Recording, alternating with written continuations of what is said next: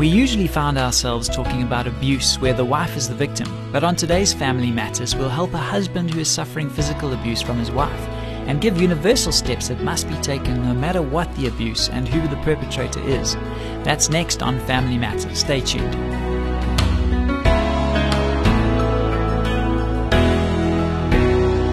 Hi, I'm Graham Schnell for Family Matters, where we offer practical advice from Focus on the Family.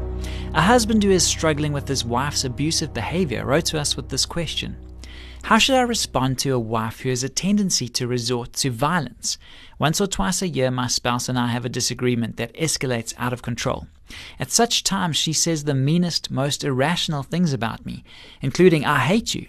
I've always remained calm and have never responded in kind, but this only enrages her to the point of violence. She throws things at me, even tries to hit and kick me or knee me in the crotch. So far, I have not suffered serious injury, but I worry what might happen if there were a knife or some other weapon handy. She's a pleasant and loving Christian woman most of the time, which makes it difficult for others to believe me or take my situation seriously. Am I overly concerned? What should I do? The short answer to your question is no, you are not unduly concerned. In fact, you need to take action, and you should do so as soon as possible. From our perspective, the urgency of the situation is underscored by your worries about what could happen if your wife had access to a weapon. This is a red flag that should not be ignored. Don't be lulled into complacency or a false sense of security by the infrequency of these episodes. Domestic violence needs to be taken seriously wherever and whenever it raises its head. When a marriage turns abusive, most of us tend to assume that the man is the perpetrator and the woman is the victim. In your case, the stereotypical roles have been reversed. This can make it harder for some people to believe your story. Apparently, you've already discovered this.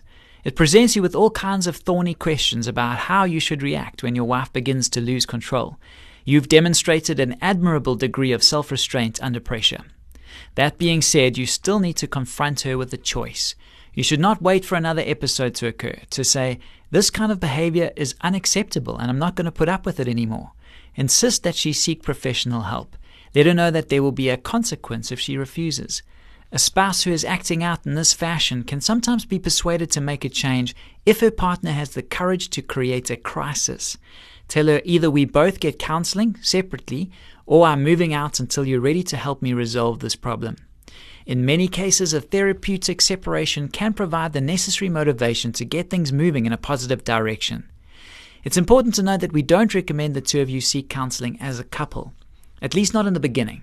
It's far too easy for an abusive spouse to manipulate a joint counseling situation and subsequently turn it to her own advantage or use it as an excuse for further abusive behavior. You should also bear in mind that this probably isn't going to be a quick and easy process. Abuse is usually rooted in deeply entrenched patterns of thought and behavior, and you can't expect to reverse those patterns in a couple of counseling sessions. By way of background, you should understand that your wife's behavior is almost certainly a symptom of a much deeper problem. In many ways, her volatility and impulsivity are reminiscent of borderline personality disorder. This is a serious psychological condition, most often rooted in childhood attachment issues. It manifests itself through alternating extremes, intense and inappropriate anger, suicidal thoughts, and instability of mind and mood. It's impossible to say for certain, of course, without a thorough psychological assessment. This is yet another reason for engaging the assistance of a trained professional. Focus on the Family's counseling staff can provide you with referrals to qualified therapists practicing in your area. Please call 031 716 3300 to be put in touch with someone.